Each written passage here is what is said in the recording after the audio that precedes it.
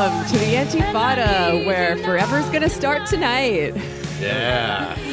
Little reference to our Twitch stream the other night. If you didn't watch it, you still can, I believe. But, you know, we got to abolish capitalist time, obviously. So that's where that motto comes from.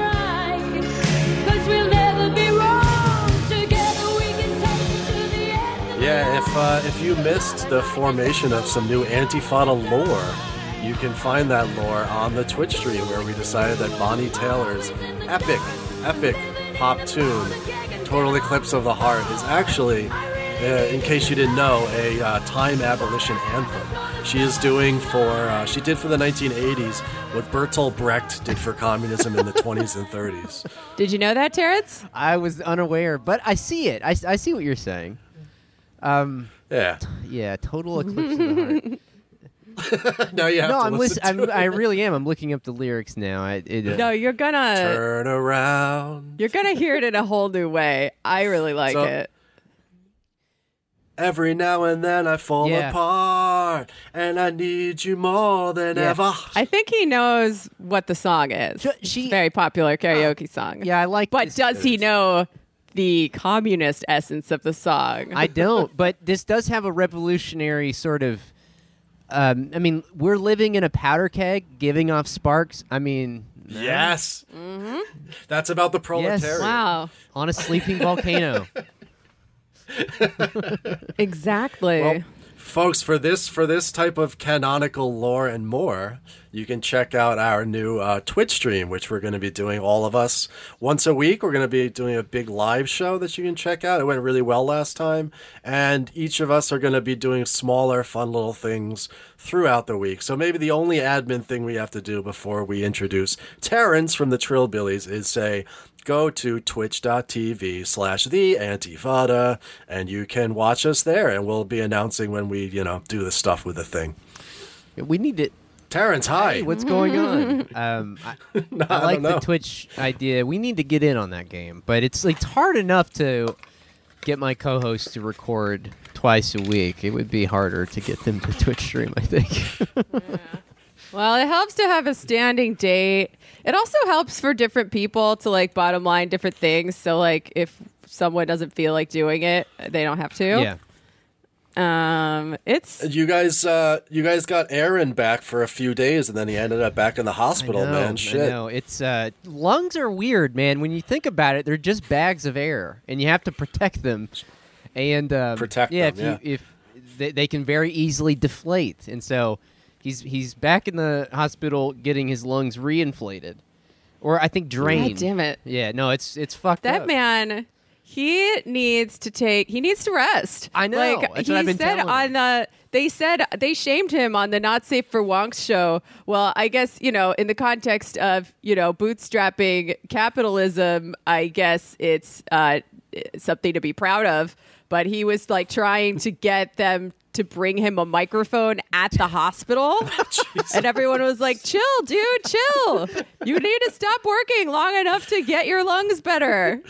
That is dedication to the podcast cause. He is dedicated to casting. He's born to pod.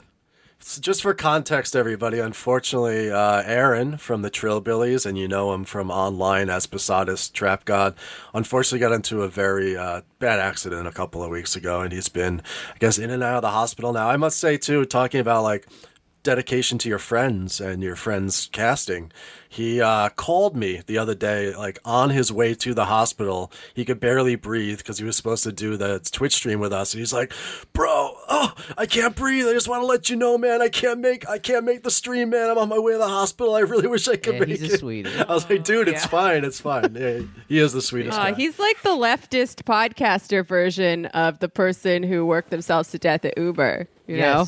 Yeah. Only he did it for the struggle and the people rather than the profits of capitalists. That's right. That's it. That's inaccurate. And you guys, and the Trillbillies snatched him right up. You guys added him to your roster a month or so ago. Good job. We did, yeah. No, it's we've been trying to get a fourth member for a while, and every time we've had him on, it's we've had a blast, and so why not add him to the lineup? Maybe we'll have a fifth member one of these days, you know? You never know. We're expanding. Our powers are growing, all of us. You love to see it. Maybe someday we'll just have one big super pod. Trill Fada. That's honestly, that's what I'm hoping we, get. We need like a sort of like Wu-Tang, where there's like 18 members. There's like a core of 8 members, but like, 27 hangers on or whatever, affiliates. We're just waiting for our Bob Geldof. We need a Bob Geldof to come and do like Pod Aid or something like that, like a big festival. We can all come together as one and sing a sweet song together, and then like create a 900 person live podcast. It sounds awful, but it'll be good. Oh God, the number of times when you don't know if it's your time to talk or not, magnified by 1,000. Yeah, it would. Nobody would say anything. It would just wind up being an hour of silence because every time you go to say something. No, you go. Yeah. No, you go. So that's that'll be an occupational hazard. What's up? Go ahead, Jamie. No, you go. How's everybody feeling today? How's everybody doing? I'm all right. I feel that's like a fucked up question to ask people in 2020. I'm sorry. I mean, but at the same time, it's the most relevant question you can ask. Because that's all anybody is doing right now is feeling. So, yeah, feeling a lot, mostly by ourselves. That's right. I don't know, man. I've realized that due to the wonders of monopolization in retail, that I can order a science fiction book and it will come to me the next day if I buy it from Bezos. So I'll have to admit that I've been monopoly cucked by capitalism, but I'm going through like a sci-fi every couple days. That's keeping me going. That's a good rate. I mean, look at you. I just finished reading. I know this is I know how this is going to sound, but I already said it on the show and got pilloried for it, so whatever. But I just finished reading Infinite Jest, The Infinite Jest. That book and I have some history. You're part of Infinite Jest discourse now. There's a whole discourse. I finished the entire thing. It's very interesting. I'll say that much. If I would have read it at age 20, I think I would have been a drastically different person. I don't know if that's a good thing or a bad thing. So what you're telling us is that you feel like a depressed college kid. Yes, I do. Because that's who finishes Infinite Jest. That's the depressed dudes in college. That's the only kind of person who does that. I have to say that I was a 20-year-old depressed kid in college when I finished it. And the discourse came back, and I said to myself, do I need to ever reread this again? And I said, most certainly not. I will definitely not read it again. It was fine to do one time as like a 20-year-old, but I'm past that now, no, I think. I'm not. You should read it once, maybe. I guess I'm not past it. But I do feel like for me to have an opinion on it, I needed to read it. So that's fair. It's a real struggle. It's like 2,000 pages of weirdness. Yeah, no, I did not finish Infinite Jest. I'm going to be honest with you. I tried to read it when I was like actually maybe in my mid-20s, and I was like partying a lot, and I don't know. I got like a third of the way through, and I was like, I'm not a depressed college dude. I'm going to put this book down. I tried my best. It's for a demographic. It's for a real demographic. I will say I did read Gravity's Rainbow with my friends in a little reading group that we formed back when I still read books for fun before politics had completely taken over my brain. Right. And I do think as like long, difficult, big books go, Gravity's Rainbow is a lot more fun to read. Yeah. That's fair. I've never finished it, but I will say that V. Pynchon's first novel is one of my faves. I've read it at least 3 times. It's a blast. It's also maybe I find him really difficult. I picked up Gravity's Rainbow once a long time ago, and it utterly defeated me. Well, we're stronger together, so maybe you just got to do a reading group. Yeah. I'm trying really hard to read Capital right now, and it's like kind of slow going, but I've got a reading group with some comrades, which is nice. I'm going to try my best today to not be stupid. I must say, I have a bit of a Hanukkah hangover. I need to take personal responsibility for myself because, I knew exactly what I was doing. I did it anyway. Like, when are the Jewish people going to take personal responsibility for their crazy Hanukkah celebrations, right? We know that dairy hurts our tummies, but we eat it anyway. We know we don't have the enzymes to process alcohol, but we drank a bunch of wine, and now I kind of feel like shit. Well, the best remedy, as they always say, is podcasting. Right. So you're here now. All right. What are we talking about today, Well, guys? We're going to talk about a little thing called JD Vance. Haha. So I know it's like probably a little late in the game to be doing our Trillbilly Elegy episode. However, I don't know. It really, some of the things about this movie and this book like stuck in my mind. And I know that you guys at the Trillbillies are very well versed in the political economy of rural America, as well as, J.D. Vance himself specifically as, a shitbird and how he operates in the world. So my hope is that we can, talk a little bit about the movie and also use that as a jumping off point to talk about some of the larger issues involved in this really great work of bourgeois ideology. Sounds great. Sounds great. I'm all game for it. I mean, I've talked about it a lot recently, but that's actually a good thing because that means it's still fresh on my mind. I don't have to do any reading for it. Yeah. It's the last stop on your tour. That's right. And I know you just had on Mike Davis to talk about the political economy of rural America. So you've got like the big brain now. That's true. I really am.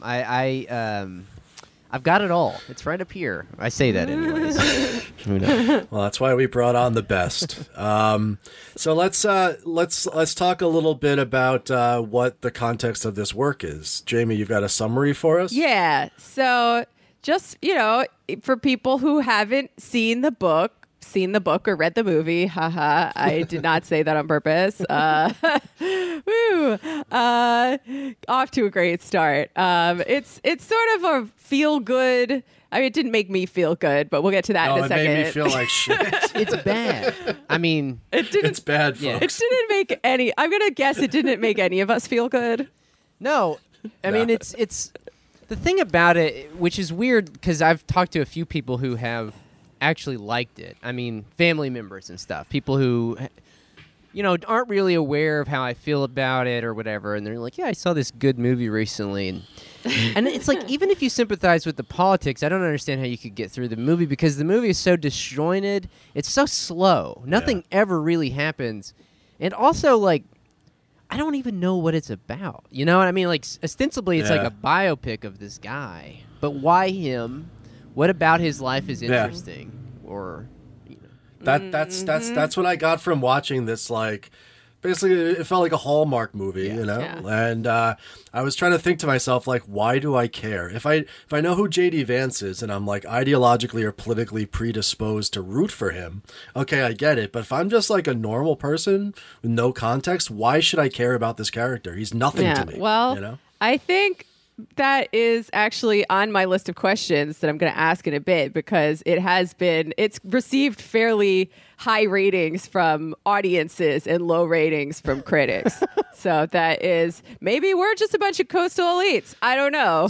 People's favorite, I guess. We're on the coast of New York, and Tarence is on the coast of Kentucky, and we're out of touch with the average human. I don't know. But anyway, I got a little summary here. So it's supposed to be a feel-good rags to riches tale about this Horatio Alger figure, J.D. Vance, who grows up in Middletown, Ohio, after his grandparents migrated from Kentucky. And basically, he climbed the social ladder to eventually become a well-paid lawyer and author of one book, the movie adaptation of which you are now watching. So I read a little bit about the book. I didn't read the book, but it seems the book's roughest ideological edges are somewhat blunted to fit in more treacle here. But the basic message is there, which is problems like drug addiction and poverty exist in white rural America because people don't take responsibility for themselves. Right. There's not a lot of class analysis in this movie. However, I will point to one scene where his mom, who's got an opiate problem, is getting booted from the hospital after she almost died from an overdose, and she doesn't have insurance. Even there, it is framed in terms of she says, I let it lapse, right? Not like there's no insurance that I can get. No. It's all her fault. He maxes out every credit card he has to try to get her a bed in rehab, where he only has enough money to put her in there for 2 weeks, right? And then, watching this, she leaves. What do you know? She's like, this isn't going to work. He never asks her what she wants, by the way, or why she's using heroin. Right. Although she's actually a really good person because in this situation, because she actually offers it up to him. Like, he doesn't even ask. Yeah. And she offers up some reasons anyway. And he's like, oh, well, that makes sense. You flash back to childhood. He won't give his mom clean piss to help her keep her job, which she's using to feed his spoiled bratty ass. Yeah. He says to grandma, you let her, because grandma's like, JD, right, I think you need to give her your piss. And grandma usually is like tough love grandma, but even grandma is like, no, we got to do this. Yeah. And JD's like, you let her get away with this, how's she gonna learn? And there's also a scene where grandma tells her, you're going to have to take responsibility. So that is really the message throughout the film. So in the end, like, he has to go back for his big fancy job interview, right? He's at Yale Law School. And the film jumps between two different timelines, right? In one timeline, he's at Yale Law. He's going to get a job. He's going to be fine. Once you're there, you're fine. He's got a hot girlfriend, a hot Indian girlfriend. Way out of his league. Way out of his league. Oh, yeah. But yeah, sidebar, he has a hot Indian wife in real life as well. And she's played by Frida Pinto in the movie, and people are all like, oh, wow, how did this, mediocre white guy with a bad personality who's not that good looking end up with this, like, beautiful Indian woman? And the answer is that she probably sucks too, and you need to stop essentializing people. Yes. Very likely that she sucks.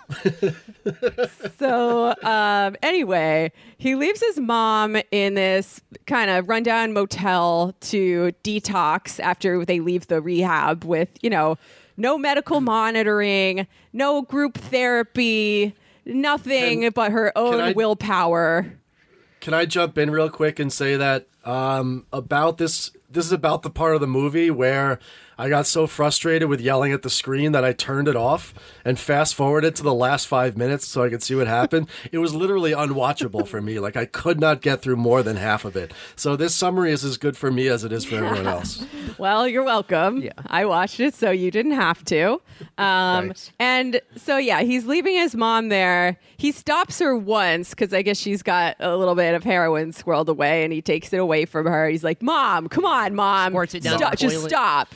Yeah, just stop. You have to stop. Yeah. You just got to mind over matter. And his sister comes to take care of her because he has to go back for his big job interview. And now his sister has, a job and children of her own as well. But I guess that doesn't matter because she's not doing something impressive like becoming a lawyer. And he goes back to New Haven for his big job interview. And the reason why this is okay in the movie's moral universe is that things like drug addiction are ultimately seen as, the person's own responsibility, right, mind over matter. Right. He's never like, wow, fuck this system for not giving my mom health care. At no point does he think to leverage his new community of Yale friends to say, raise some money so that his mom can go to rehab, right, which he could probably do very easily. And, he didn't think to do that in real life either, obviously. This is done in like a symbolic thing too. All throughout the flashback sequences, there's this recurring image of his mother reaching out her hand and he will take her hand. I think it happens twice. But then in the final time, in that hotel room, in that dingy, hotel room where she's withdrawing from heroin because he flushed her drugs, she reaches out the hand and he doesn't take it. And it's really bizarre because, as you're saying, Jamie, you're supposed to see that as a good thing. You're like, what? Yeah. I don't know. Yeah, that's your mother, man. Yeah. It's so strange. So this is exactly what I was going to say next, actually. So in order to like have this ascension narrative, he has to sever all of his social bonds, right? Starting with his friends. His grandma says she's very like this is the thing that's counterposed, right? This is the thing that he needs that makes him succeed, that everybody needs, therefore, which is tough love. The grandma's very tough on him. She said, "Do you want to be somebody or not?" Implication obviously being somebody means making money. He has to sever all of these social bonds, starting with his friends. His grandma says he can't hang out with his friends anymore. She says that they're good for nothing. They're going to end up in jail or on food stamps, which again is framed as a matter of, individual failing, to say nothing of the financial incentives involved in mass incarceration in the first place, why we do this to people, or, drug addiction or whatever.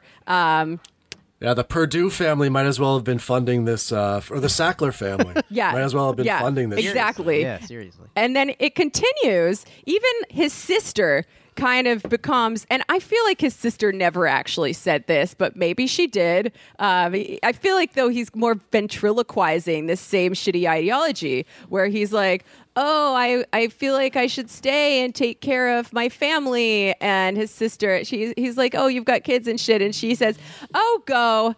Don't use us as an excuse. Yeah. An excuse not to do the thing that he very obviously wants to do. Yeah, there was zero conflict. I mean, I've said this, I think I said this on our show, but when I saw the trailer for this, I thought it would be a movie between Amy Adams' character and Glenn Close's character, the mom and the mama. You can tell a pretty compelling story with that. And, with the source material of Hillbilly Elegy, if you just kind of, if you play with it a little bit, you can take the source material and actually put some characters in it. But they did a very weird thing where they took a lot of the overt politics out. They left the more subtle ones, like as you're talking about, Jamie, the sort of like more individualistic bootstraps ones. They left all that. But they stayed eerily close to the characters. And by that I mean they kept J.D. Vance. Like, why keep the J.D. Vance character? There's nothing likable about him. If you're going to do that, why not give him like a quirky best friend or something? I mean, there's nothing there. It's like, well, I have a theory on that. He produced the movie. Yeah. So, of course, he's going to be like, no, he thinks that he's a likable person. So, like, no one's going to tell him that he's really not. Well, my more like grandiose theory than that is that through the course of this film, right, the J.D. Vance type character, not only is he an insufferable dork who's really bad at everything, like not just playing gin with his mom, but like not getting beat up. He's really shitty at that. He's also really bad at like, interacting with anybody, including his girlfriend. So he's like this total schmuck. But what he provides for us, the viewers of this, because his family, right, is from Appalachia. Am I saying that right? Appalachia? I say Appalachia. Say sometimes. However you want, Sean. All right. So his family is originally from Appalachia, but his particular nuclear family and the grandparents moved to Ohio. So they go from the holler to like an industrial like manufacturing community, and they have presumably like decent jobs for as long as those are around. So JD Vance is like both of the holler but also not of the holler. So he provides for the viewer like their own experience of like being voyeurs into this particular world. He actually lives that. So he's like there's a funny like when he's at Yale and he's going back to take care of his mother, in between this job interview shit, and like he's rushing to get there, he drives into Kentucky with like his his like really shitty car, and he's looking around. He's looking at like poor people hanging out on the stoop. He's looking at people on the street corner. He's looking at how dingy and fucked up everything is. And he had just came from Yale, so this is J.D. Vance giving the Yale gaze to his former life. Right. You know, The he's Yale gaze. taking the eyes for us, and he's looking upon this community as like this aberrant thing. He understands it as aberrant, these people and their lives, and then we as viewers are also supposed to take his side of it, allegedly, because we're supposed to think that these people are all aberrant and you know, insufficient and make bad choices and shit. Yeah. Wait, is Kentucky on the way to Ohio? I'm really bad at geography. Not from New Haven, Connecticut. It's not. So, are you sure he drives through Kentucky, or is he doing the Yale gaze on Ohio people? Oh, doesn't he go back to? Doesn't he go? Isn't he like back in the holler when he's doing the funeral shit when she dies, Oh, That's when his or the grandmother That's dies? when his grandfather yeah. dies, and that's a very Grandfather fascinating dies, yeah. scene. Which, you know, when this movie was coming out, I thought, oh, we're going to get some good Eastern Kentucky. I mean, if you're talking about the history of cinema in this country, there is a storied, you know, legacy of Appalachia. You know, Appalachia exists as a real place in the world, but it also exists as a place in American cinema. I mean, you've got Deliverance and all these other films. So I was like, oh, we're gonna get another good entry into that. We'll be able to sort of have some fun with it. But this film does not even deliver on that. It gives you 5 minutes in Kentucky. The first 4 of those minutes are the first 4 minutes of the movie. And then the remaining 5th minute of that is this funeral scene where his grandpa dies. And it's a fascinating scene because they're driving through town. And J.D. Vance's mom takes a pill, you know, and he's looking around, and there's all these people lined up on the street with their hats off. And he's like, Mama, why do they do that? Why do they take their hats off? Right. And she says something like, because we're hill people, we respect the dead, or something like that. This That's is like, exactly what she says. Culture Yeah, that was does so not bizarre. what culture just pisses all over their dead people? I'm just like, this is like, It was ridiculous. It was barely an attempt. It was like the only attempt, I think, to like point out hill Yeah. people as like having a separate or distinct culture from like even Ohio or let alone Yeah, Yale. that's exactly Well, right. So yeah, let's talk about the migration of this family, because in the movie, it's painted largely as the result of the grandma got pregnant when she was a teenager, and that was a shameful thing, so they had to leave Kentucky and go to Ohio. But is that really why most people migrated from Kentucky to Ohio? Like, because they got pregnant too young? Or was there something other than slut-shaming driving this? The great material force of slut shaming, driving generations of people from the holler into civilization. Oh my god. Yeah, no. There have been a few large migrations out of Appalachia over the last 100 years. We're in the middle of one right now. I mean, I've lived in Eastern Kentucky for almost 10 years, and I have seen my community. I mean, it is phenomenal how much it's shrunk by. I mean, so we're in the middle of another great out-migration, but the biggest ones, yeah, I'd say they probably occurred in the 50s, 60s, and 70s. There's probably 2 main reasons for that. They're interlinking. One is the mechanization of the coal industry, which put a lot of people out of work. And the second is the failure of the UMWA to halt that process. And in fact, the UMWA contributed to the mechanization. The UMWA Say what that is. Yeah, the United for Mine our, Workers. for our I'm listeners. sorry. The mine working union. They contributed to the mechanization of the coal industry as part of a deal in the 1950s. That basically traded some better wages and better hours for allowing the coal operators to start converting 100 years ago when you mined coal, you literally went in with an axe, a bucket or whatever. You put it on a conveyor line and it goes out. Now coal mining underground is done with these machines called continuous miners. And there's several different kinds. There's several different ways to mine coal. But that's what you do, and it takes 1 or 2 people to operate with these machines. And then, you have a roof bolting crew, and it takes a couple of people to do that. 100 years ago, it took hundreds of people to work in a mine. Now it takes maybe like 100 or something like that. Depends on the size of the mine. And then there's strip mining, which is mountaintop removal mining, which also does not employ, even nearly as much as underground mining does. And so this caused a lot of people to move away, and they call Route 23 out of eastern Kentucky the Hillbilly Highway, because there's several cities along that. Columbus, Ohio is one of them, or Youngstown, Ohio, too, where J.D. Vance grew up, or Middletown, wherever it is. And then, like, Detroit. Detroit was always the end point for the Hillbilly Highway because the auto industry there. And so, yeah, none of this is mentioned in the film.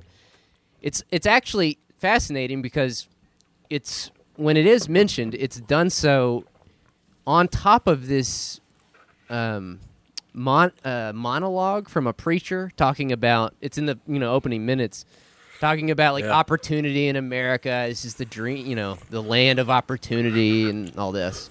And you're right. It's presented as almost this sort of like Scarlet Letter type situation where she has to leave the community out of shame rather than material forces. Not just material forces unique to Kentucky or West Virginia, but ones that track completely with the development and like disinvestment and investment of global capital. Absolutely. So like that's to me, I mean, maybe because I'm a Marxist, is a much more compelling and interesting story. Maybe harder to make a Hallmark movie out of, but certainly more explanatory than like his grandma's a slut. Nope. It's more explanatory than ho grandma. No, it's a very well-known fact. If you get pregnant out of wedlock or when you're a teenager and you live in Kentucky, you have to leave. No one in Kentucky has ever had a baby who was not of age and married. We're calling this episode Ho Mima. Oh, wow. I mean, shots fired at J.D. Vance, which is fine because he sucks. He's lucky they're just metaphorical shots, to be honest. And he's definitely going to cut that out. Okay. So the biggest defense that I've heard of this movie, and we touched on it a little bit, right, is he's just telling his story, right? This is how it happened. This is how it happened for him. His grandma had to leave Kentucky because she was a hoe, not because of the coal industry or anything like that, right?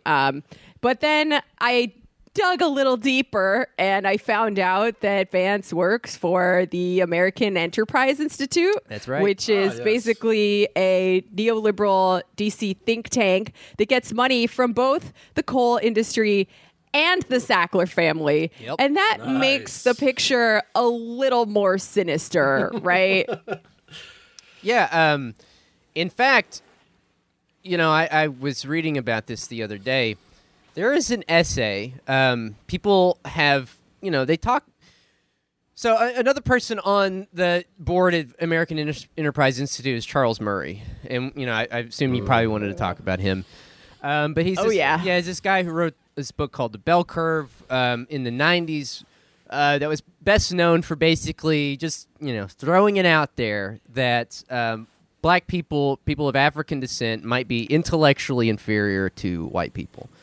And as a result, people say that J.D. Vance has, taken that argument and transferred it to working white people. But the weird thing is that Charles Murray has actually been talking about that same thing for a long time. And you can actually find an essay he wrote for the Wall Street Journal in 1993, Charles Murray. It's called The Coming White Underclass. It's insane. I mean, you're reading something like this in the pages of, this one of the most widely circulated, media outlets in the United States, and it's like something out of the Third Reich. I mean, but in it he says, very explicitly that the social crisis in America right now, while he's writing this in the early 90s, is the problem of illegitimacy. And by that he means single-parent households where the mother is a single mother raising it and the father has, is gone or whatever. And he proposes fixing it. And Hillbilly Elegy did not make sense to me really until I mean, obviously there were some things about it that I was able to identify and say, this is what this is. But until I read this essay, it made total sense. Everything clicked, and especially when you watch the movie. because this entire essay is the sort of germ or the seed of Hillbilly Elegy. And the entire essay is about how, in order to stop this, in order to halt this social crisis, which he says is going to lead to authoritarianism and tyranny and all this, we have to quite literally force women into relationships, into marriages with men. And if they don't want to do it, then we have to forcibly take their children. And he proposes cutting welfare to create orphanages to put these children in. Wow. And so, I mean, you kind of see this in the movie with the mother, you know what I mean? The fact that she's a drug addict and she's raising this kid, and the movie seems to point the finger at her as the reason for all this misery and whatever. And when you go back and you read this essay, I mean, it's right in line with it. And so that's the connection at the American Enterprise Institute. Like that's what these people really believe. They're doing it subtly. Vance is doing it in memoir form to sort of shield himself from the criticism, as you're saying, Jamie, to be like, well, it's just a memoir. I'm just telling a story. But, you know, that is ultimately what larger agenda they're pointing towards. That's interesting because there's different neoliberalisms, right? We're talking vaguely about a particular regime of accumulation that these people are upholding.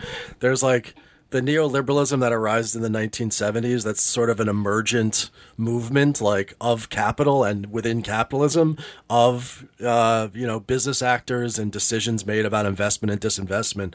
But then there's also, parallel to that, an ideological mission that is neoliberalism, which is making things like this, things like Hillbilly Elegy, seem like common sense. Mm-hmm. Right, by creating the theory and the ideology underpinning them, and then not in like a 1 to 2 sort of like simple to reconstruct way, but like in a very real way, kind of selecting for the forms of like cultural entertainment and the forms of like justification of this that fit well into that project, and then convince the average, say, Netflix viewer to give this movie like a 80 or 90% on Metacritic.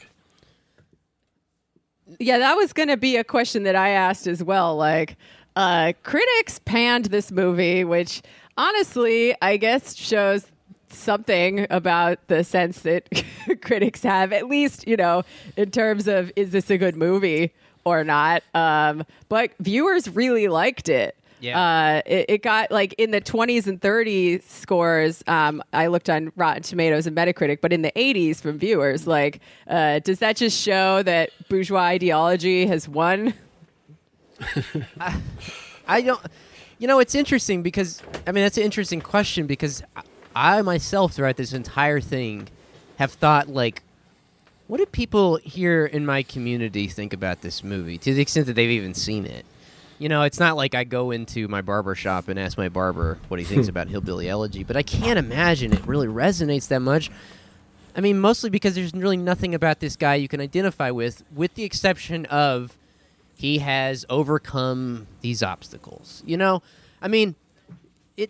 guess I will say that it does, in the early moments of the film, there's that scene where he's at that dinner, and he, all the camera shots are like shot head on. It's supposed to, and they're shot like handheld camera. It's supposed to like evoke this sense of panic, like he's a fish out of water. He's this provincial backwater guy who's like in this, upscale gala or whatever. And I guess I could see people seeing that and, relating to that. But I don't know.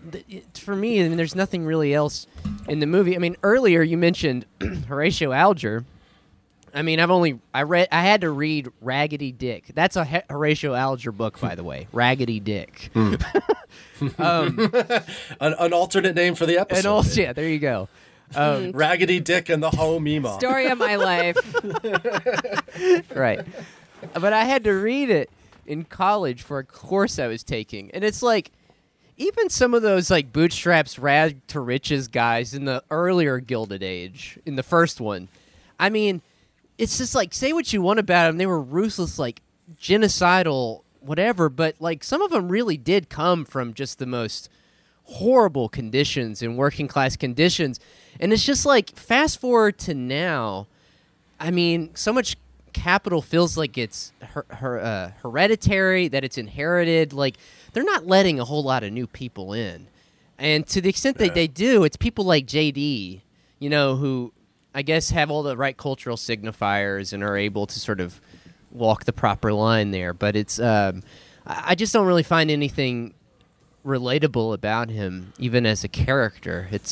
I don't know. Yeah, that's one of the weird things about this, like you said, Golden Age, is that you had the Carnegies and the Rockefellers, you had the Vanderbilts, you had this what arose in the late 19th and early 20th century is called the Gospel of Wealth. Yeah. And the Gospel of Wealth was what the ideology that ended up Andrew Carnegie ended up giving away almost all of his wealth, like all of the great libraries in New York City, all of the universities in Pittsburgh.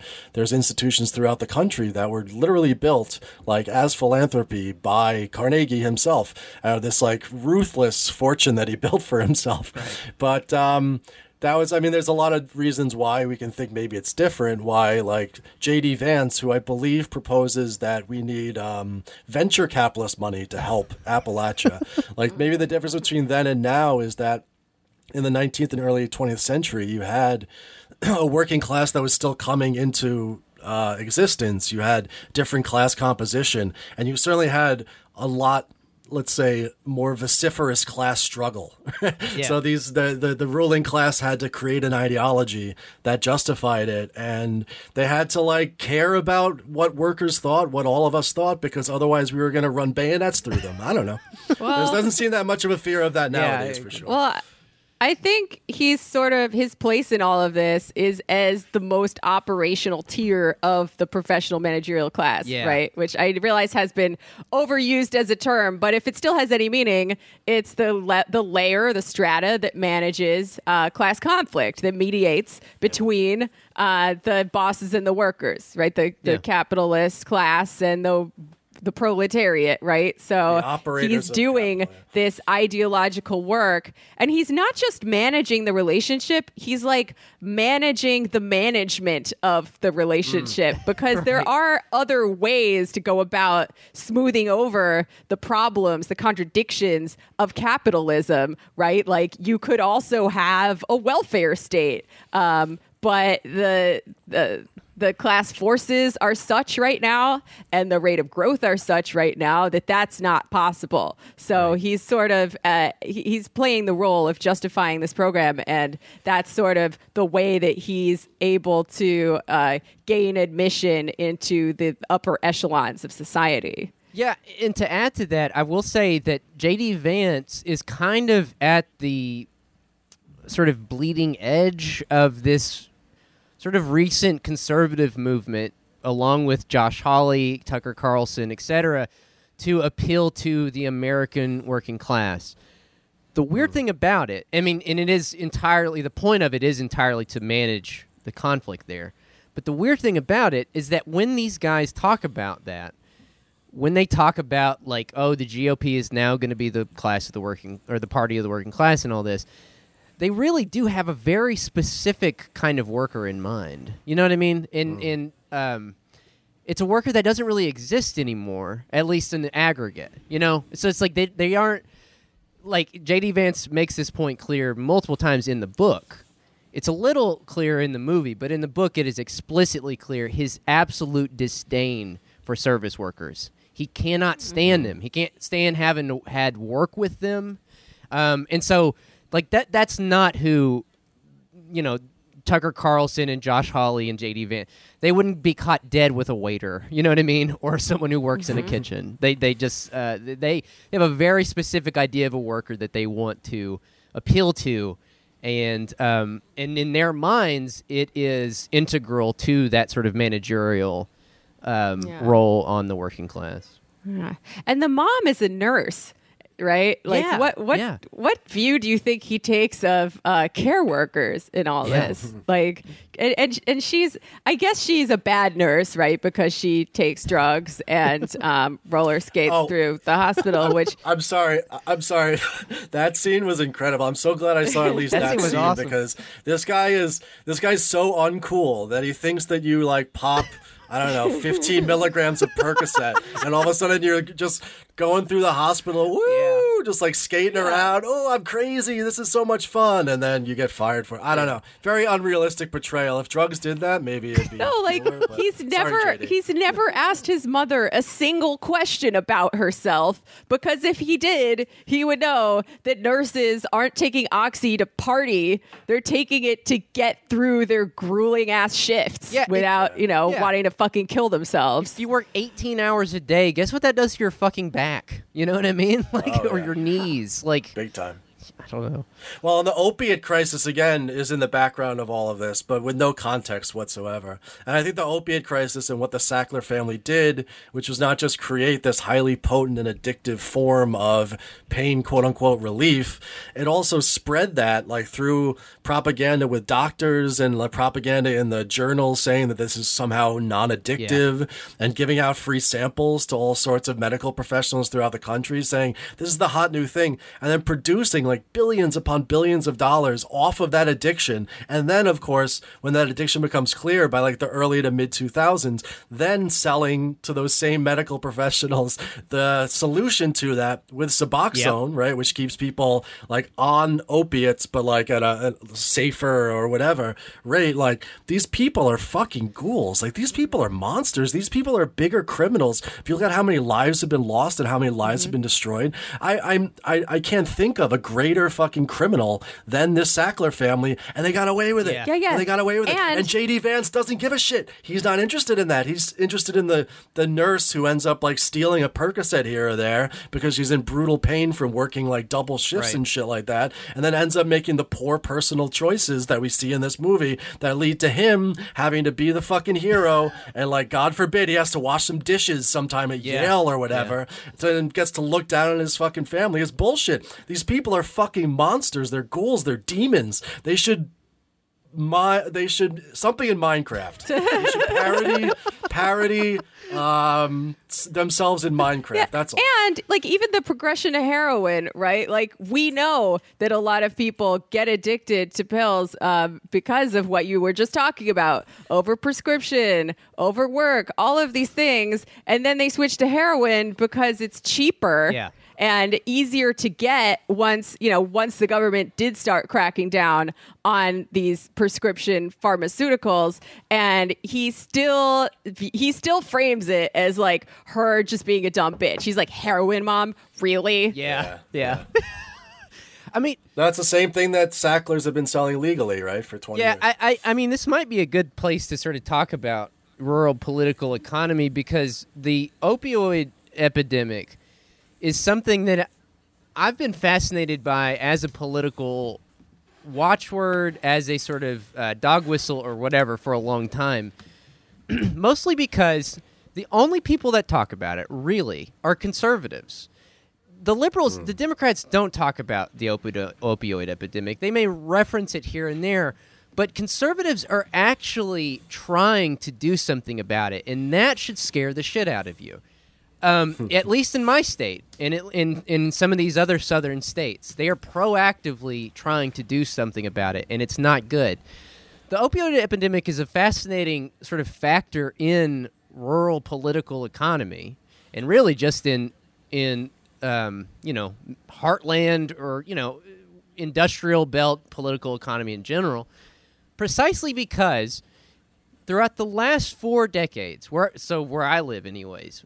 Talking earlier about that outmigration. The outmigration was caused by massive unemployment due to mechanization, people put out of work.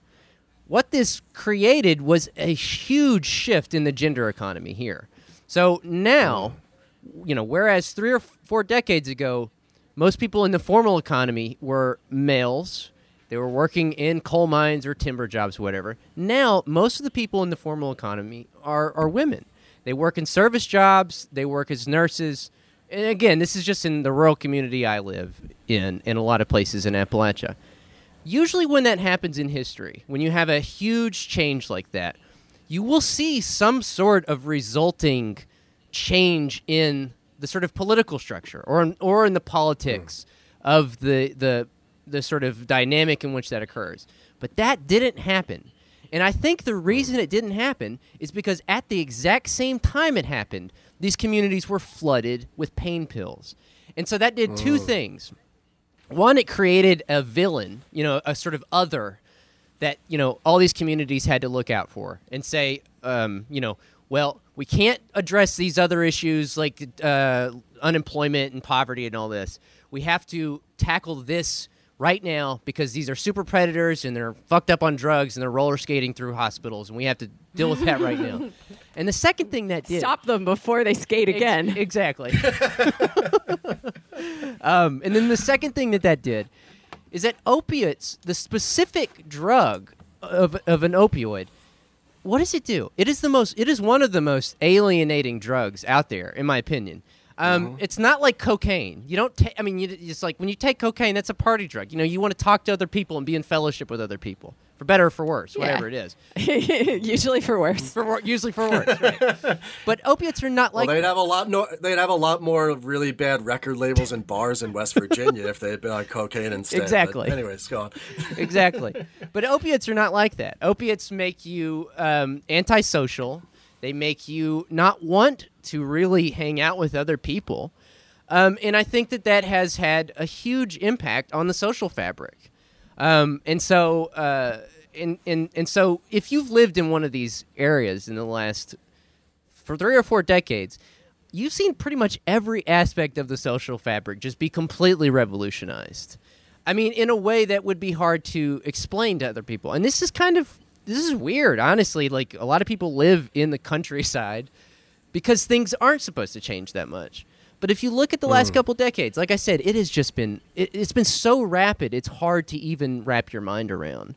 But none of this is covered, obviously, in the J.D. Vance retelling of it. But it's also just not really covered in any of the accounts we have of rural America and what's going on there. Now, it's interesting because people are familiar with obviously the New Deal, and people are familiar with the next attempt, which was the Great Society, which was partially formulated under Kennedy, but really in the mid 1960s and into the late 60s by the Lyndon Johnson administration as this attempt to deal with extreme poverty, to eliminate it in the United States. And I feel like, to the extent that people know about it, they think about inner city poverty, which was one half of the equation. But the other half of it, especially with Robert Kennedy, who was really, serious and upfront about this, was places like Appalachia, was rural poverty in this country. And now, and I think this is an interesting thing about the movie, is that, we're allowed to get this brief snapshot of the kind of rural community and its degradation that you're describing, Tarence, right? But only as these outside observers as something strange, like walking into a zoo and seeing these strange creatures doing strange things, because it's not upfront. Democrats aren't talking about. To the extent that Republicans do, they say that we need to increase the power of faith communities, and we need to do personal responsibility. Democrats say that too, right? But any conversation we have is completely distorted, and so we don't typically even talk about it ever. It's like it's not happening in this country. Absolutely. Go ahead, Jimmy. Oh, just gonna add, Trump name checks the opiate epidemic all the time, and I can see why, to some people, that would seem like a more empathetic or more like a more directed at them politics than a politician that never ever mentions it. Trump was really good at calling out real issues like deindustrialization and globalization of jobs, certainly the opioid crisis and things like that. It's just that he was too much of a lazy jerk off to really even know what to do about them. Yeah. But I think that's why a lot of people, if you look at who voted for him, both times, they were in these rural communities because at least they had somebody who they'd seen on TV before, so they relatively trusted him, who was talking about these issues. And now that he's gone, I'm not sure that people are going to talk about it again. It's just going to go memory hole. Yeah, I mean, as you mentioned earlier, Jamie, we had Mike Davis on the show recently, and he was talking about how after the 2016 election, he picked 15 communities in the Midwest, the sort of post-industrial Rust Belt, and 15 communities that went for Trump, and sort of went back and looked at newspapers and archives and things that had happened in those communities in the years leading up to it, and all 15 of them had a major plant close or major factory or something. Some major economic event had occurred in those places. And you're right, Trump mentioned it. But I mean, it's obviously he's just so self-centered, and you're right, an idiot. He couldn't do anything. He wouldn't do anything about him. But it is scary because there are now conservatives who I think are trying to perfect that message and are trying to harness that sort of rage. And that's not good.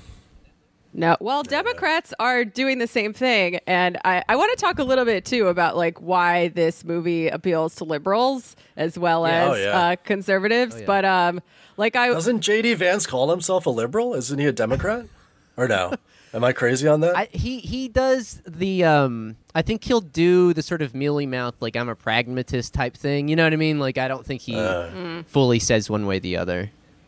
All right. Sorry, Jamie. I get kind of like never Trumper vibes from him. Yeah, but me too. Me too. I don't know. He wanted to watch Al Gore on CNN, right? That's pretty liberal. It's true. Twice in that movie, they showed him as like a 13-year-old boy, like, Mima, Al Gore's on TV, don't turn it off. And she's watching Terminator 2 instead, like a badass. Yeah. Oh, he wanted to watch the thing about Monica Lewinsky too, which fair enough. So there was an article in the Harvard Business Review that said Joe Biden won back the white working class in the Rust Belt. And, they define winning back by a few percentage points because that is the amount that the swing vote ever fluctuates by. And it said that he won them back by going there frequently. Hillary Clinton didn't. So he went there. He talked about jobs and reindustrialization, which is, Rich coming from a guy who loves NAFTA. And most importantly, treated working class whites with respect. Oh. And these examples that she uses are 100% rhetorical. There is no policy involved to back it up, and it works. So, what does that say about our politics if that's all you have to do to, quote unquote, win back the white working class? And also, later in the piece, I will add, she cites Catherine Kramer's The Politics of Resentment, which is the book about the white working class, saying she found opposition to Obamacare even by people in obvious need of medical care because Obamacare was too expensive to fit with their families' budgets. Quote, with all of the focus on covering the poor, these folks in the fragile and former middle class felt left out again, which seems to contradict the previous paragraph, right? First you're saying, all they need is some rhetorical pandering, but then, wait, they opposed Obamacare because it was too expensive. What the fuck is going on here? Is this just depressing, the most depressing thing that you've ever heard? I mean, to the extent that it's true, which I don't know, I'm going to need to see some strong paperwork because, I mean, did Biden even leave the bunker at all during the election? Didn't seem like that, no. He was in the Wilmington, Delaware bunker. Yeah. Well, Clinton set the bar very low. Yeah. No, you're right. I mean, just even mentioning that they exist might have been enough. I mean, I still think it's true. It's true in my community anyways, that the vast majority of people still don't vote. That, I live in a county with about 30,000 people in it, and I think only about 7,000 people voted. And so, I mean, I would assume it's probably true for these same people. And if you're a voter, you've probably been plugged into it for a little bit. And maybe you noticed that Trump didn't deliver on these sort of anti-NAFTA or whatever stuff that he said he was going to do. I mean, it shouldn't be lost that there really were a lot of sort of Rust Belt communities that went from Obama to Trump in 2016. This was a real phenomenon. And so I could easily see those same people going back to Biden. To the extent that they did it either because of rhetorical gesture or some sort of, expression of their material needs or whatever, it's really difficult for me to say. But, I mean, I don't know. What do you guys think? Because for me, this just is another example of how politics are sort of locked into this weird sort of oscillation back and forth between things that don't really matter. And I don't know. No, I'll give that one to you. I mean, I think that part of the reason why we don't have the conversation much about electoral stuff on this podcast is not just because like all of us are pretty tired of this like meaningless back and forth and all the cultural signifiers, but also because it seems to, not in real terms, but in terms of how people feel, it seems to be like less and less connected to like actual, how people actually feel and what they actually want out of life. Yeah. And like, I don't know, man. There's like something is striving to be born right now, and it's not represented by Biden. It's not represented by Trump. It's like, I feel like politics right now is just like, I'm gonna sound really dumb here and like really trite, but like on a hamster wheel now. We're just kind of like going over the same sort of like back and forth cultural signaling. I understand your pain shit that we were in the 1990s. Where we haven't got out of that yet. Yeah, and this is what's so depressing to me about having to talk about this stuff every day on the Majority Report. If you're still listening, you're a real head. You're not going to be a fucking Karen and try to get me fired from complaining about my job. It's really hard to explain to liberals because people, their politics are in crisis right now. Yeah. Even though Biden won, it was not an emotionally satisfying victory for them. Right. They do not control Congress. They may or may not control the Senate. They're looking for any shred of hope that their ideology will allow them to have. And one of those shreds of hope is that, like what we were just talking about, like, white working class people are shifting back a tiny few degrees towards the Democrats. And they're trying to find something hopeful in that, like, they're voting for their interests, for their material interests or whatever. And it's really hard to explain to them that people can be depoliticized and still vote. Yeah.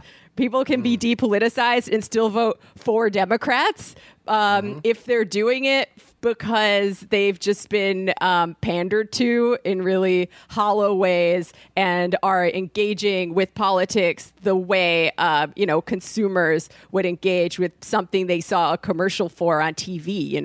Yeah, right. Absolutely. I will say this.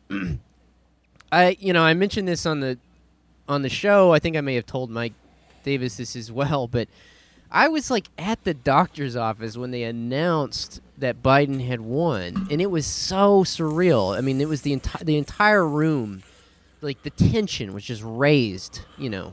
Tangibly, you could feel it.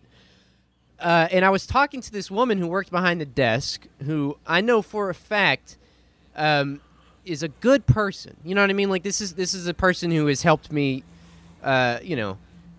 Helped me when I didn't have health care, helped me pay, work out some sort of deal with the sort of, never looked down at me and condescended to me about any of that, who I've always had good conversation with.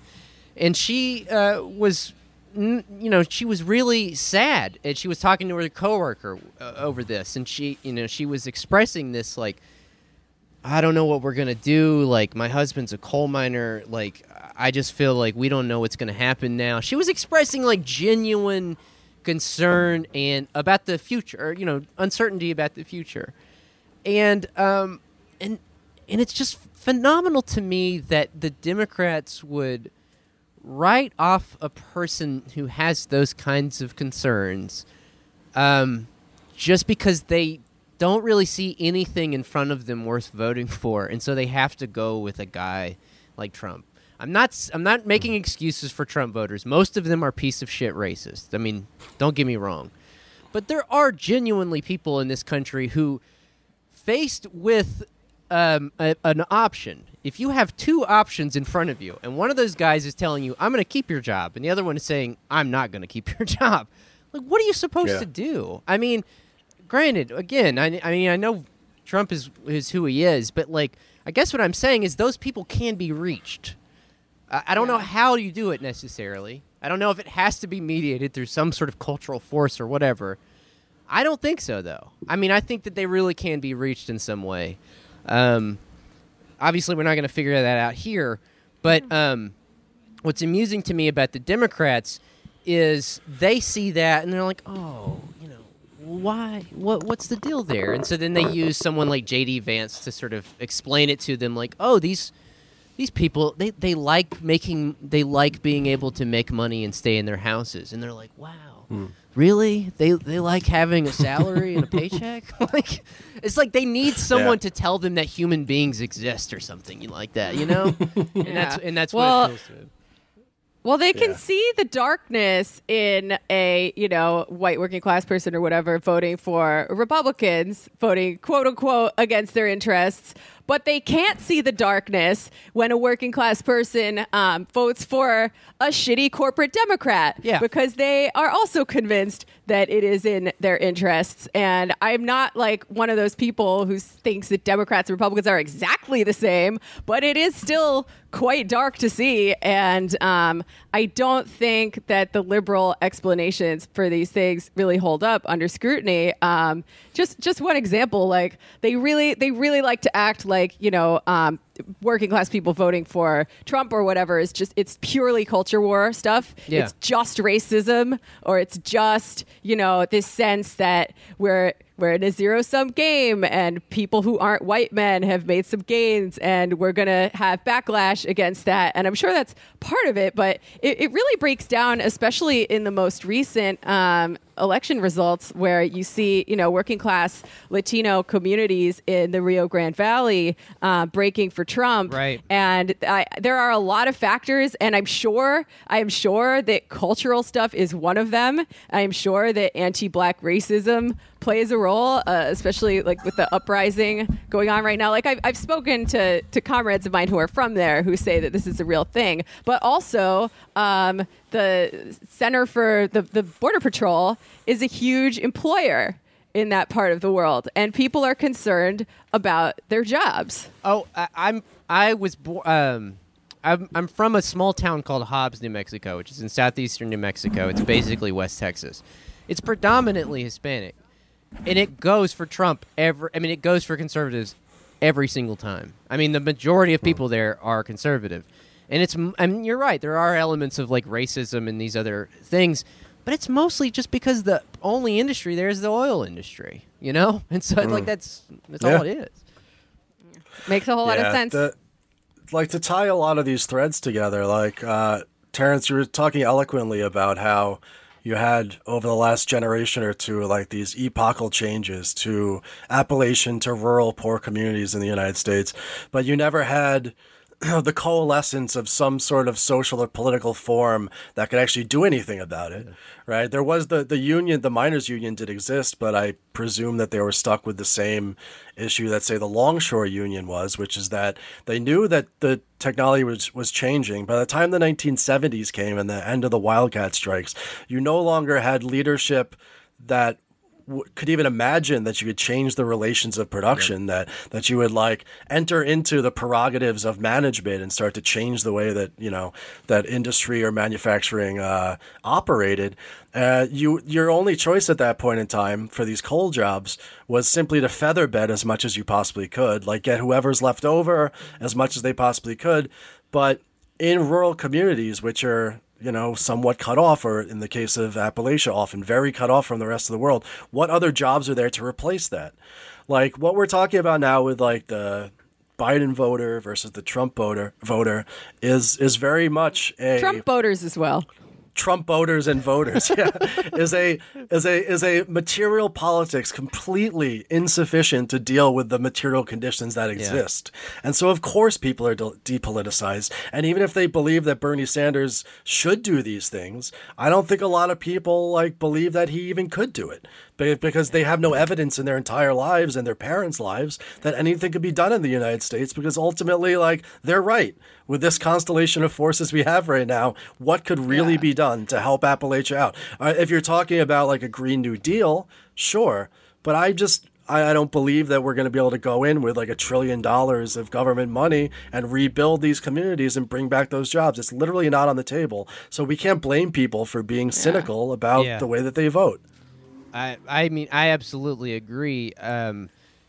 Human beings, we take evidence and we make a conclusion based off that evidence. That just seems sort of like a truism. And it's like, if you have no evidence for this working at any point in your lifetime, why the fuck would you try? I mean, like, you know what I mean? It makes total sense to me, but it really is bizarre when I talk to liberals who, they get so exasperated or frustrated or pissed off or condescending or, especially the ones that are like, we got to cut Kentucky off, New York subsidizes it or whatever. My God. I hate that discourse. It's just like, I mean, it's just or like, the idea that you can't put money into races in red states where your Democrats are probably going to lose anyway. Oh, right. With the exception of Amy McGrath, right? Right, exactly. I mean, it's just, if you had no evidence, I mean, for politics as it exists, electoral politics or whatever, changing anything about your life, why the fuck would you engage in it? Seen from that perspective, it is shocking how much support Bernie actually did get in some of these places. Mm-hmm. You know what I mean? Like, considering that people are that jaded, they still were like, well, maybe something might happen. Yeah. Or we haven't. Yeah, go ahead. Or I'm talking about left liberals now, but they'll point to some program that's, necessary but insufficient that makes poor people's lives slightly less terrible, like Medicaid, like the Medicaid expansion, and say, well, if they just were more educated about how the Medicaid expansion is helping them, they definitely would vote for Democrats. They'd make this utilitarian calculation with their material interests, but leaving out the bigger picture where, like, Medicaid is a perfect example. You're still going to be poor. You literally have to be extremely poor to get Medicaid in the first place. No vote that you cast is going to turn your life from the life of a poor person into the life of someone who's not poor. So on that level, it's really not hard for me to see why that wouldn't be a big enough motivator.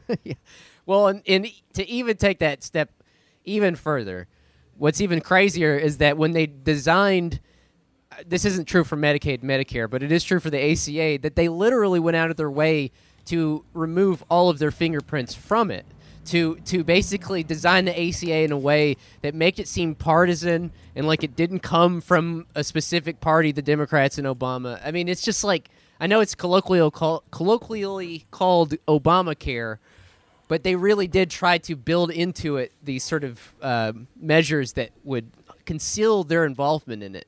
It's like they don't even want that. They don't even believe that they would do that. Well, maybe this is a way to get us to a conclusion on this, because I think that we're all right. All three of us are right about the state of electoral politics. Yeah. And I think it's pretty clear that we all feel like it's kind of a dead end, certainly right now. But the interesting thing is that we saw a couple of years ago, a tremendous wave of worker struggles. And they happen, of course, by teachers in these quote-unquote red states, in Appalachia, in West Virginia. It seems that those have subsided for now, in large part because they won, right? The teachers' wildcat strikes did very, very well, right? But I think one of the issues that we personally have, and certainly the liberals and conservatives and like mainstream media has, is this reification of class, right? So that when we're talking about class, we can only understand it as like, J.D. Vance's father who went to go work in the mill or the coal miner in Appalachia. It just is. It just, it's a natural category, right? It's a natural category, and I think that all of our listeners will know better than that. But I guess maybe the question is like, how do we orient ourselves now, knowing that we can't live by or act by the reified, bizarre notions of working class that are given to us, and that people, to a certain extent, even self-ascribe to themselves. It's a tough one. I don't know. I think that me personally, if I'm looking at anything that's worked in the last couple of years, it's like, as you said, the sort of teacher strikes, wildcat strikes. But I mean, even down to the most basic shit, like, I call this basic. It's not basic in any ways, but like burning down police stations. That's pretty tight. Yeah. Back to basics. Yeah, it's basics, right? And it's and even more importantly, it's a symbol. People need to be able to see something burning because it activates something within you. And so that to me is an important way to sort of get around some of these preconceived ideas of what we have, I think a big reason why, I work with, for example, I do this radio show on Monday nights where we take phone calls where the community I live in is surrounded by prisons. It's another thing I guess we didn't talk about over the course of this, but a big part of rural political economy was a massive construction boom in prisons in the 90s. So where I live is surrounded by prisons on all sides. And so the radio station I work at, or volunteer at, we take phone calls from family members of those prisoners, and we broadcast them back out so that the prisoners can hear it. And this helps them because if you're in a prison, you have to pay to call out of it. They quite literally have the market cornered. They have a captive market, and they can charge you however much they want for you to talk to your loved ones. And so this is just a service we provide. A lot of the people I talk to who call in to the show, and the prisoners themselves, I've known these people for years, they wouldn't necessarily call themselves abolitionists. I think the idea of abolition is very scary to most people. That does not mean necessarily that they don't want it. I think that you have to present it in a way that makes it seem feasible. I don't know if in the days leading up to the French Revolution that most people would have considered themselves abolitionists of the monarchy. But once shit starts rolling, and then you start seeing the sort of new vistas of what's possible, and you say, like, do we need this? What is it?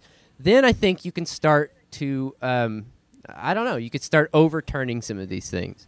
And so, I don't know, I think that kind of what you're saying, Sean, it's important that we don't sort of get trapped in these rhetorical, ideological, buzzwords or phrases or whatever, and that we realize that, this is a process, and it involves just as much actual, whatever, call it praxis or whatever, action, as it does theorizing, and that is truly what breaks down people's conceptions of the world, allows them to imagine new ones, and I think that that's the most powerful thing we could be doing. Right now. And this is why Trillbillies is our sister podcast. Hell yeah! I mean, that is so important. And it's like, it's also, because, people, I feel like very bullied by libs lately. It's coming to a head. But people will say shit to me like, oh, well, how do you expect these people in these places to, fight for their rights as workers or fight against the bosses or the system when you can't even get them to vote for a Democrat? Like, that is not necessarily a step on the way there, No, honestly, in my conception of things, that's a good thing. If they're not voting for Democrats, that actually is a better situation, a better landscape than if I'm they with were you 100%. If they were fully tied to the Democratic Party, then that would be very bad for us, I think. Yeah. I certainly agree. Jamie, go. I really like where this is going, so I'm going to bring it back around to one more depressing question because I am the Tarence of the Antifada. Good. Because I feel like I kind of let this go by without really hammering on it, which is that, this Charles Murray ideology is it's horrifying. It's like Nazi shit. Yeah. And like the idea that could be admitted into any sort of polite company, and that JD Vance could sort of be like the left wing of that, and people would just accept it, is kind of mind blowing to me, right? But he does seem like sort of a woke version of Charles Murray, right? Like he's doesn't like Trump. He's married. He's got children with an Indian woman. Right. He's like polluting the white race or whatever. Like, is this just kind of a more woke or liberal friendly wing of this like really bloodthirsty ideology? And why do liberals accept it? Yeah, I think that I think you're absolutely right. I think it's a more public friendly, a more woke presentation of these ideas. I think liberals accept it because they deeply want to. I was talking to Tom about this earlier today. I think liberals see the vast majority of people in heartland America as like NPCs, right? They see them as characters in their own sort of like video game that will facilitate their own, either enlightenment or further movement on the trajectory or upward mobility to help them in their savior quest or whatever the fuck that they're looking for. And anybody that can help them do that, can help them understand those NPCs that they can get on board with their thing, I think is welcome to them. And so maybe J.D. Vance has some ideas that they're not so on board with, but he is doing the Lord's honest work of being the explainer. And so I think that is what his appeal is to them. Yeah, that makes a lot of sense. God damn it. All right, now I want to go back to talking about burning down Army recruitment centers. Something has to burn. That is another good motto. I think we got to do a T-shirt. I think it wasn't something has to burn. I think it's people need to see something burn. Which is a nice like radio friendly way to just sort of like make it neutral and make it acceptable. Yeah, no, we're to not the censors out there in the world. We're not telling people to do it. We're telling people to see it. You don't even have to say that like in Minecraft at the end. You just say people need to. It's literally like the oldest symbol of civilization is fire. I mean, it's the thing we gather around. It's the thing that we... It's purifying. Yes, exactly. We draw inspiration from it. We stare into it. We see visions. And I think that, like, seeing a large symbolic thing burn, I think does something to people. So I don't know. I think that's my case for it. No, I'm with you on that. Jamie has a T-shirt idea coming out of that. So we'll do Forever's going to start tonight one. This is also lore from the Twitch stream, which is going to have Jamie singing a song with a cop at a Dare rally. We're going to have the T-shirt for that, and then we're going to have people need to see things burn T-shirts, and maybe like a Trillbilly's Antifada crossover thing. We didn't start the fire, but we love to see it. That's right. That is right. Yeah, I told that same story when I was at you guys' live show in Atlanta. It was super fun, but then I told it the other night on the Twitch stream and I have the picture in my house, so I showed everyone the picture because, Twitch is a visual medium, and we came up with some really good ideas for T-shirts. That's good. Yeah, we got another one today. I can't wait to get one. Well, this is as good a place to wrap it up as any. Tarence, thanks so much, man, as always, for coming on. We always look forward to and enjoy doing content with you, and I guess we'll do it again soon. Let's do it again soon. I always have a blast with you guys. Oh, hell yeah. Thank you so much, Terence, again, and, keep those fires burning. We will. We will certainly do that. You do the same.